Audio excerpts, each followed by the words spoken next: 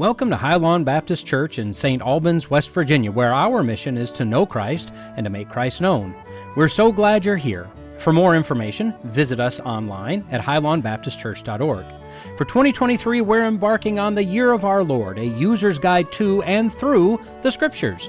So grab your Bible and join us as we journey through the Bible.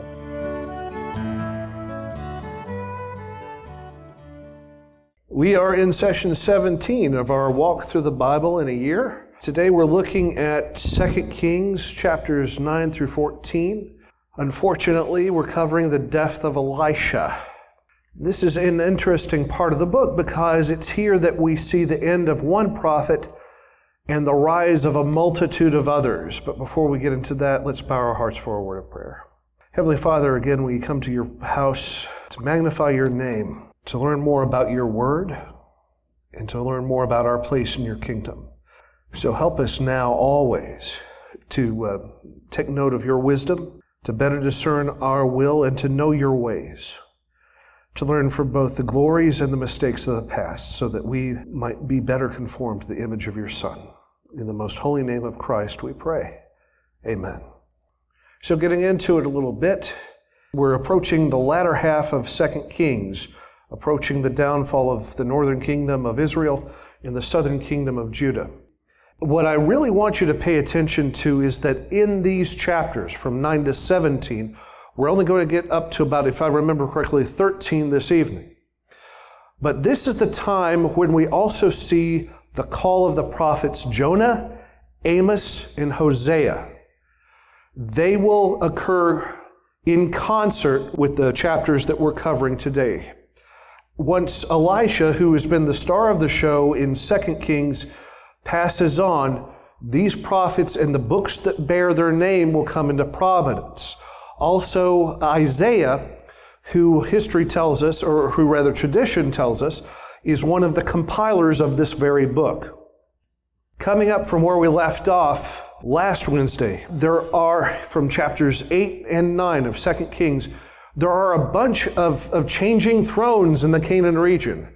First, Hazael murders Ben-Hadad, the king of Aram, or Syria in some of your translations, and becomes the king of that area. Jehoshaphat of Judah dies, leaving Jehoram as king over Judah, and he only reigns 8 years before he passes. And after he passes, Ahaziah becomes the king in Judah, but he only lasts for 1 year. Because when he becomes king, within that first year, he and Jehoram, king of Israel, they go up to fight Hazael in the land of the Arameans. And in that conflict, the king of Israel is severely wounded, and they're returned back to the Jezreel Valley and to a second palace that has been built there by King Ahab. One of the prophets, one of the sons of the prophets under Elisha, goes into the Jezreel region just north of the city that bears that name and anoints one of the generals of Israel, Jehu, as king with the orders that he is to eliminate the rest of Ahab's dynasty. This is a really funny scene because the one of the sons of the prophet, again, he's commissioned by Elisha to go to Jehu, one of the generals of Israel, to pour a flask of oil over his head and then run the second that he completes that task. And Jehu walks out of the building on a portico of bare steps, and the sub-commanders, his subordinates, ask him, "What in the world did that maniac want?" And at first Jehu denies what's going on, but then he admits it because I guess according to my commentaries, he's afraid that he's going to be accused of treason. But instead of arresting him, they take off their cloaks, and on the steps they make a makeshift throne for him. And they seat him there and declare him king over Israel. Why is that important to us Christians? Because a very similar scene happened on Palm Sunday when the disciples took off their cloaks. And remember, in this culture, interwoven into your cloak, your mantle, is a pattern which identifies your family, your tribe, your personal authority over your household. And by putting that underneath a human being, you're basically declaring that person above you in authority. Jehu is demonstrating here for us, the leaders, later on, what it means in this culture for someone to willingly take off their cloak and seat it under you. Effectively, they're enthroning him as king over Israel. Jehu then proceeds he drives his chariots and his subordinates into Jezreel towards the second palace. And the king of Israel sends dispatches to him. Do you come in peace or do you come in war? To which Jehu replies, what do you have to do with peace? Get behind me. And the soldiers fall in line. This happens twice. And finally, the king of Israel himself asks, who's coming up? And the watchman says it has to be Jehu, but because no one else drives that recklessly. No one else drives like a maniac that way. The king of Israel at the time, Joram, goes out to meet him. Do you come as a friend? And Jehu condemns him in the name of the God of Israel. And King Joram turns his chariot around, drives as hard as he can back to the shelter of the palace, and Jehu nails him with an arrow right between his shoulder blades. It pierces his heart, and he dies. Ironically, remember that Naboth's vineyard, the vineyard that Jezebel had killed for, is in this very area. In fact, when King Joram goes down, it's right in the vegetable garden that had been Naboth's vineyard. So Jehu asks his guards, just throw him over and let this justice be done just as God had foretold. So King Joram is just thrown into Naboth's vineyard. And Ahaziah of Judah, who was the brother-in-law of King Joram of Israel. Remember, he had married his sister. He had married the daughter of Jezebel. He tries to escape, but given that he is a relative of this very dynasty, Jehu sends forth his soldiers after the king of Judah, and an arrow finds its way to King Ahaziah as well. He dies and is brought back to Jerusalem for burial.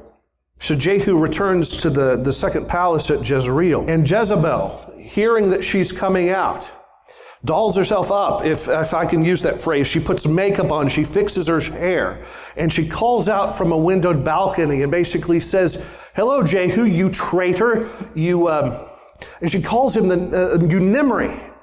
She calls him after one of the former kings of Israel who only lasted, I believe it was a few days, after he himself had committed a coup. And she does this to stab him to the quick. Now, my commentary split in two different directions. The first direction says that basically she was trying to appear seductive before him, to try to coerce him into, being seduced by her, I'll put it that way. And the other side says that no, she was just trying to present herself with as much dignity as she could because she is a queen regent, a queen consort. She is the daughter of a king. In either way, she yells at him from out the palace. And Jehu yells up, who is for me? And a couple of eunuchs stick their head out of the similar window and he calls them to cast her out. So they grab, now imagine this.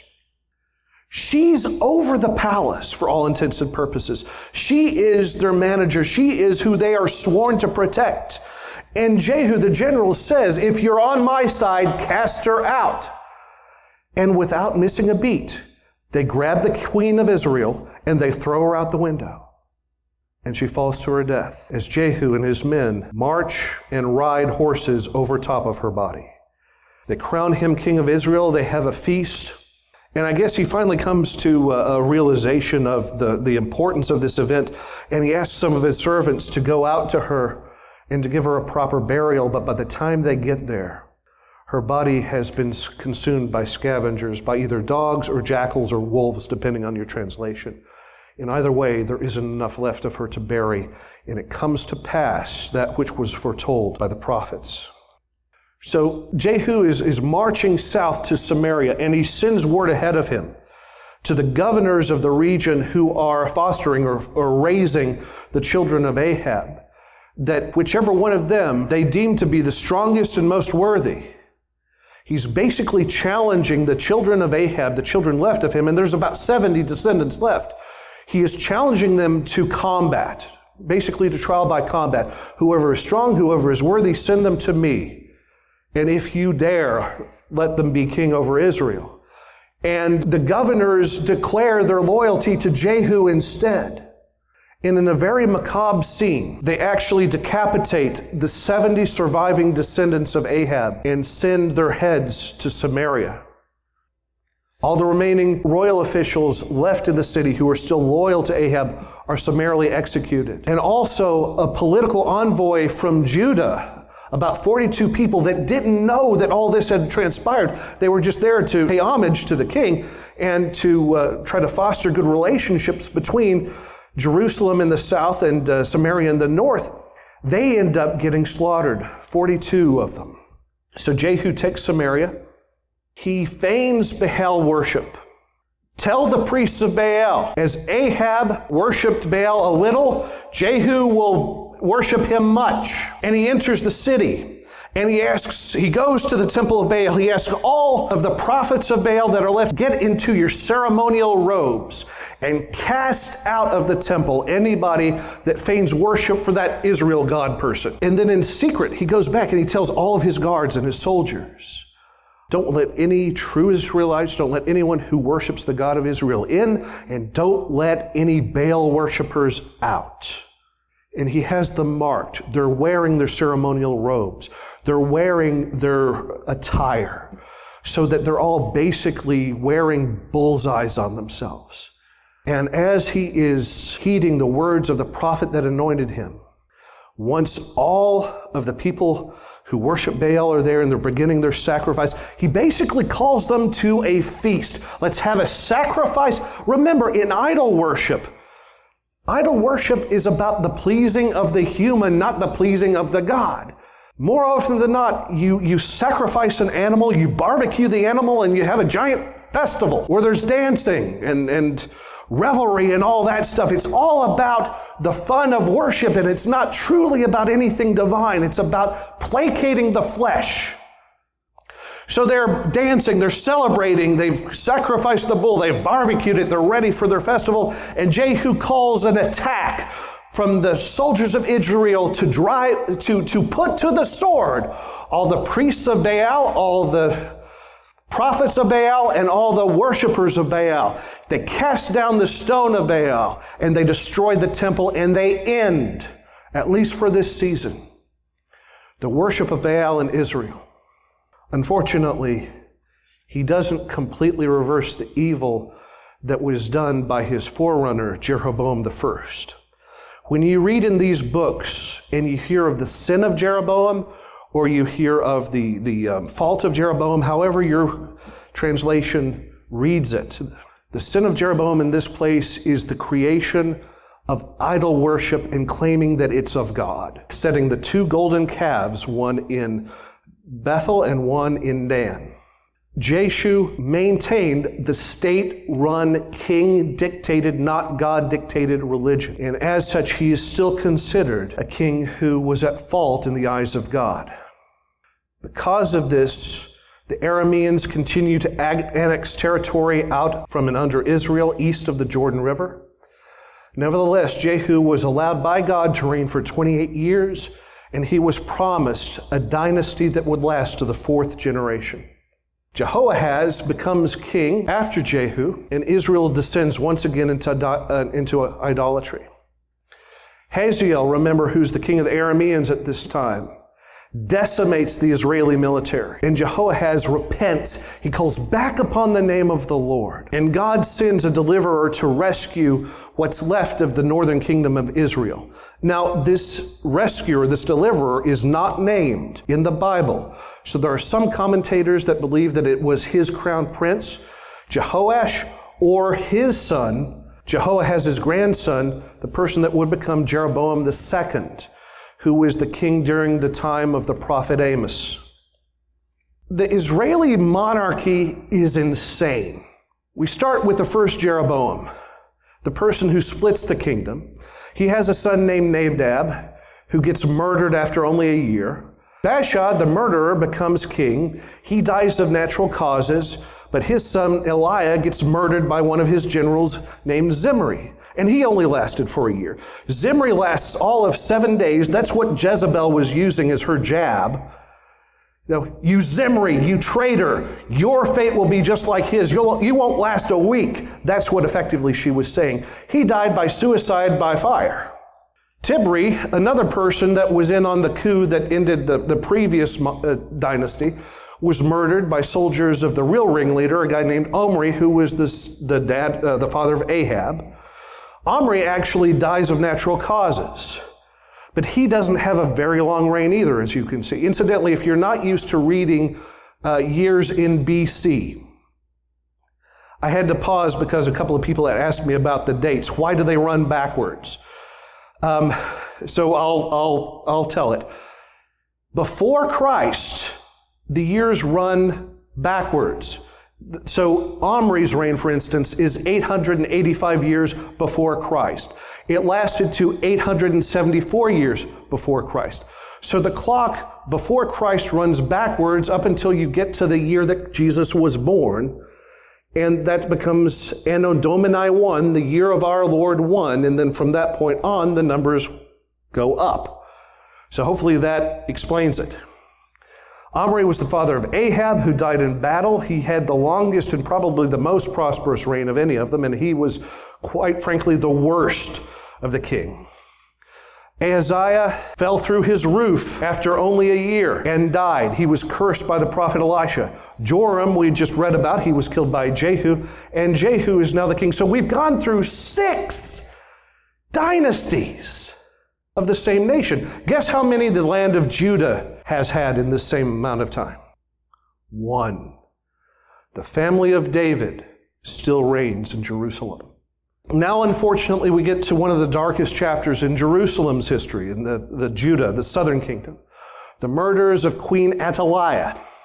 Now, Athaliah was the daughter of Ahab and Jezebel. She was the queen consort of Jeroboam, and she was the mother of Ahaziah. When Jehoram was the king of Judah, it's heavily implied rather, that she convinces him to murder all of his brothers so there was no rivalry to the throne. Remember, this is the daughter of Jezebel. She's the queen mother of Ahaziah, who was killed by Jehu. And then she captures the throne for herself. She becomes what we would deem today a queen regent in 841 BC. And as queen regent, she seizes the throne and she orders the execution of all of her children. All of her children and grandchildren, every remaining descendant of David is to die. Why is that significant for those of us who are Christians? What was the enemy trying to do in this very dark chapter of Israel's history, or Judah's history? He was trying to stamp out the family that had been promised that the Messiah would come from them. She was trying to destroy the house of David, and she almost succeeded. Only one prince was left.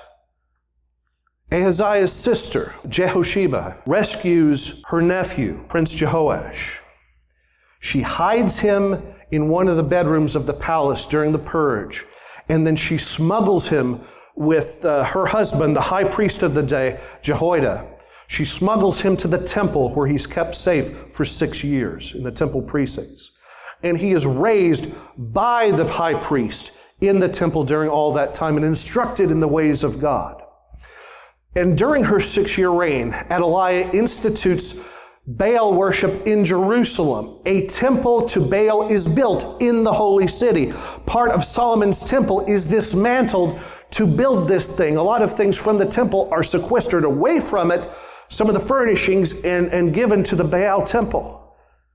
Jehoiada, the high priest, very quickly starts to covenant with high officials in the army and the temple and the palace guards. Remember that the temple guards and the palace guards also come from the tribe of Levi. The Praetorian Guard for the royal family is from the tribe of Levi. They are exempted from military service as far as the army is concerned, but they are fierce, loyal guards, especially to the family of David.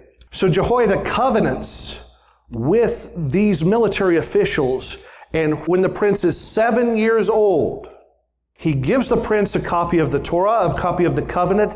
He institutes a covenant between the prince, the priesthood, and the people, and he proclaims Jehoash as king over Israel at the temple and anoints him in front of the citizens of Jerusalem. And they celebrate, and Athaliah from the palace hears the noise, and she runs to the temple, and she yells treason and rends her clothes. But all of Jerusalem has accepted Jehoash as the king. So Athaliah, as the usurper, as the person who ironically called out treason, who is guilty of treason herself, is removed from the temple grounds and is executed for her crimes, and the temple of Baal is removed and destroyed. Now, shortly thereafter, the king grows up, and as long as the high priest, who was his surrogate father, is still around, he remains very loyal to the way of God. The people rededicate themselves to him. They execute the priests of Baal. It's important to note that here, under Queen Athaliah, the worship of the Baals, the worship of the Canaanite gods, was never very popular in Jerusalem up until this point.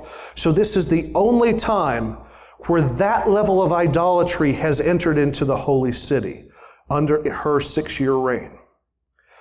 But now the people have once again called the family of David as the royal family and accepted them as king. Jehoash of Judah, just like many Old Testament heroes, he starts extremely well, but unfortunately he doesn't finish very well. His reign lasts from around 835 to 796 BC. Again, he's the only surviving son of Ahaziah, reigned from age 7.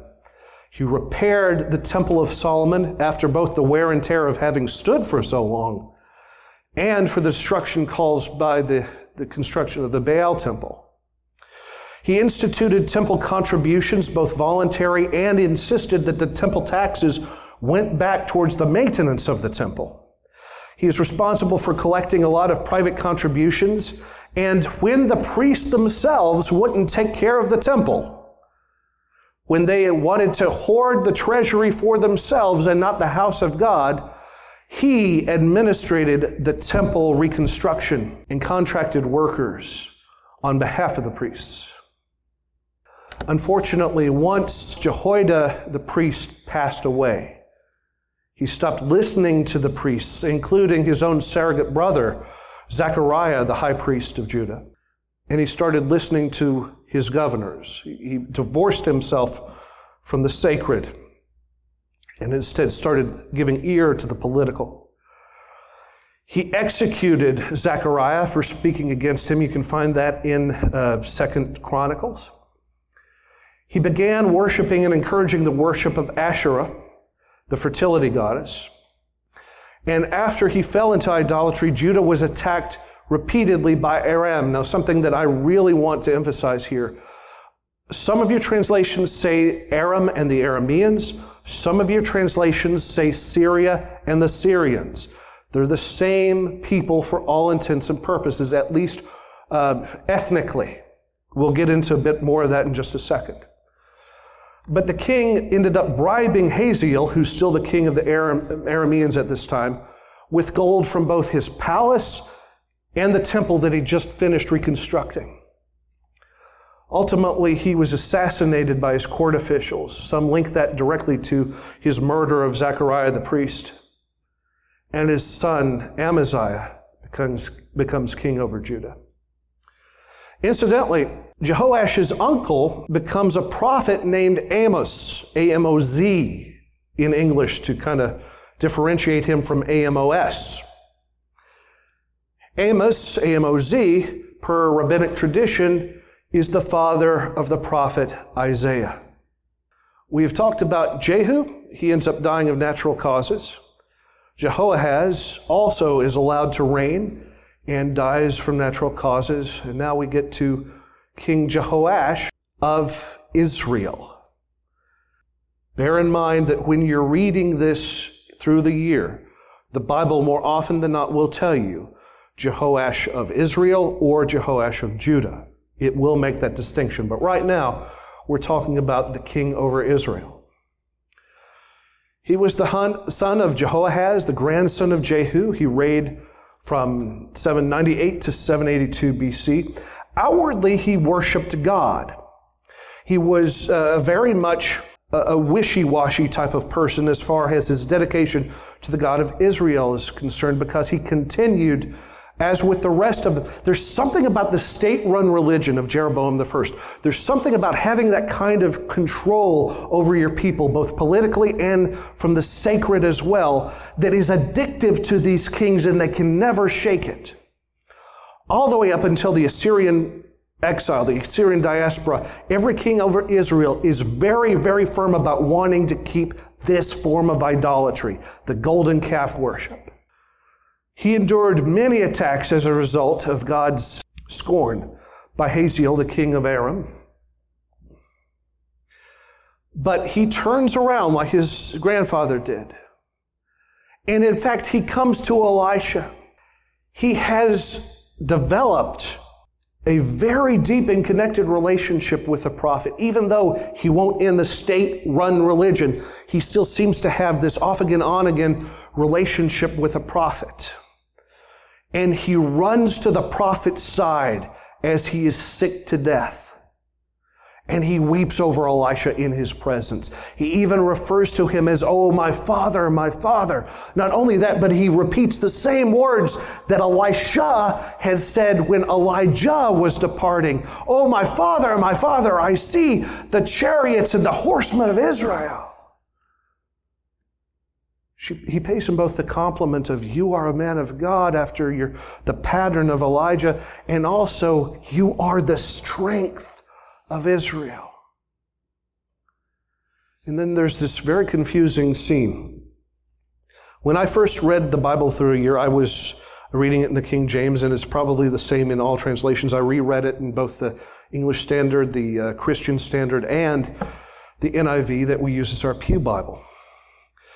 Elisha tries to give him one last ray of hope. "Take up your bow and your arrow. Fire out that window." And he fires, and it goes to the east. "You will put down the king of Assyria. Now take your arrows and strike the ground." Some say that he just grabbed a stack of arrows out of his quiver, picked them up, and struck them against the ground like a hammer. Others say that he started firing them at the ground. Whichever way you choose to believe, I choose the latter. Because when he shot them, he only shot 3. And Elijah gets mad. He gets very mad. If you only shot 3, you only struck the ground 3 times. If you had struck them 5 or 6 times, God would have given you all of these victories. As it stands, he'll only give you 3. That is not enough. Assyria will still rise. If you had shot the entire quiver, in other words, Assyria would be destroyed. As it is, you will only stay them back for a time. And then the prophet himself lays his hand over the kings, symbolizing that your strength comes from God. But you will only defeat the Arameans 3 times, which is not enough. You will be able to retake the territory of Israel, but not enough for a lasting victory. And the prophet dies and is buried with honor. Sometime thereafter, in the season when the Moabites are sending raiding parties into the land of Israel, another person dies. And his pallbearers are running him to this tomb so they can bury him and get back to the safety of home, back behind the city walls. So basically, seeing the Moabites come with their raiding party, seeing their horses stampede across, bows and swords in hand, they take this person that just died as pallbearers, they run him to the grave site, they open the tomb, they throw the body in, and they close it, or they start to close it back and run away. When the body of the person who had just died touches the bones of Elisha, and he springs back to life, and he stands.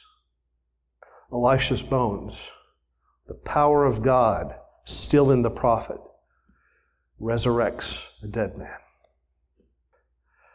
To kind of show you why the prophet was upset. Number one, there are some that claim that the reason that he didn't strike the ground more than just the 3 times is that he didn't understand the prophet's instruction, that he just didn't know.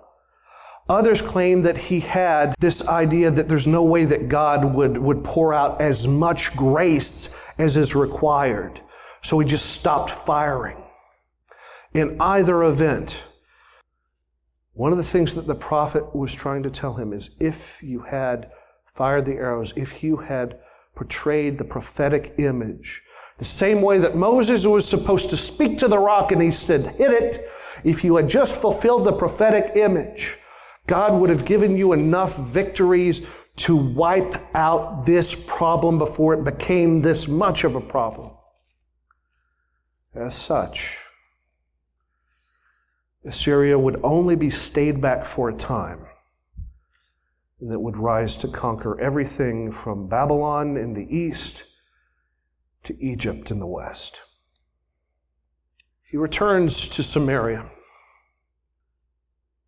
So King Amaziah of Judah, Edom had been a vassal state that had been in uprise, and Amaziah was able to subdue it. It became a vassal state under Judah yet again. But he became arrogant over his victories. And again, Jehoash had just been blessed by a prophet. Even though the prophet got angry, he had amassed a great military power. He had become quite prosperous, both militarily and economically. And Judah is trying to gain some territory on the northern kingdom. Not only that, but King Amaziah, when he carted idols out of Edom, he started worshiping those very idols. A king of David starts laying prostrate before the idols of foreign gods, and he challenges Israel. And King Jehoash, to his credit, he actually issued a warning back to the southern kingdom. King Jehoash in 2 Kings chapter 14, starting with verse 9, King Jehoash of Israel sent word to King Amaziah of Judah saying, the thistle in Lebanon once sent a message to the cedar in Lebanon saying, give your daughter to my son as wife. And then a wild animal in Lebanon, a wild boar in some of your translations, passed by and trampled the thistle. To translate into modern times in America, it's basically like saying that the dandelion once tried to threaten a redwood. You have indeed defeated Edom, and you've become overconfident or arrogant. Enjoy your glory and stay at home. Why should you stir up such trouble that you will fall, and you and Judah with you? Unfortunately, he did go to war. Jehoash not only defended Israel, but he pursued the invading Judean army back into southern territory. And at a city called Beth-Shemesh, which is just a little bit to the west of Jerusalem, the Judean military was nearly obliterated. He goes on to sack Jerusalem and loot both the temple and the royal palace. And just to make sure that Judah would remain in line, he takes a lot of captives hostage from the royal family, from the royal officials, to ensure good conduct. Jehoash unfortunately died shortly after the victory.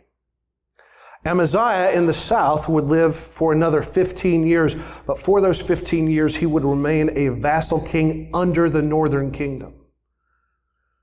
The first time that the tables had truly turned. And because of his failures, he was ultimately assassinated by his officials. So there are 2 successors that we need to know about in preparation for the next study. The first one is the king that takes over in the northern kingdom of Israel during the time of Amos the prophet, Jeroboam II.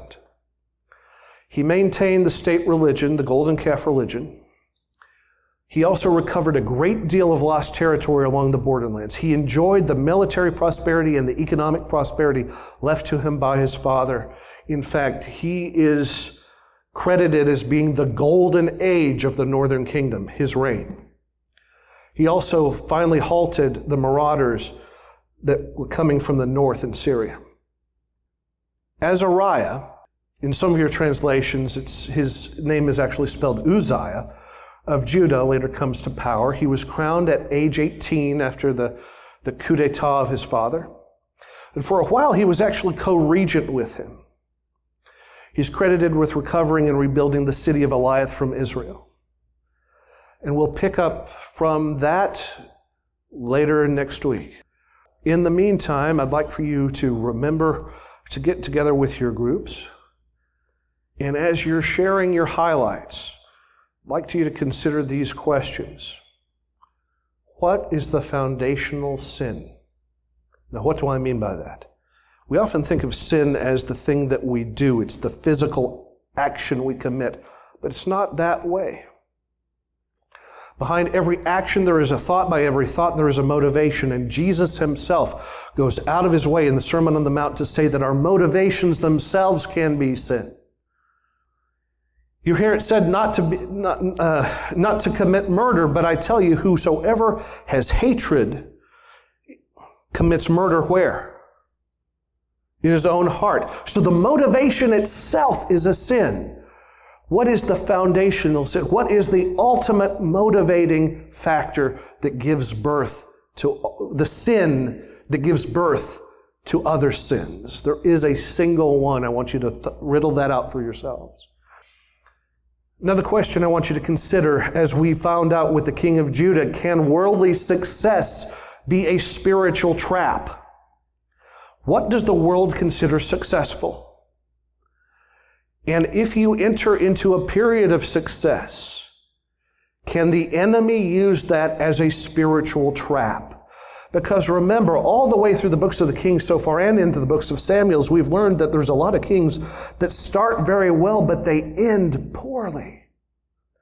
Lastly, what can the believer do? What disciplines can we engage in practice to avoid springing that trap? There's nothing worse than a sore winner. It can be a winner academically, it can be a winner financially, it can be a winner professionally. What can the believer do to avoid getting stuck in that trap?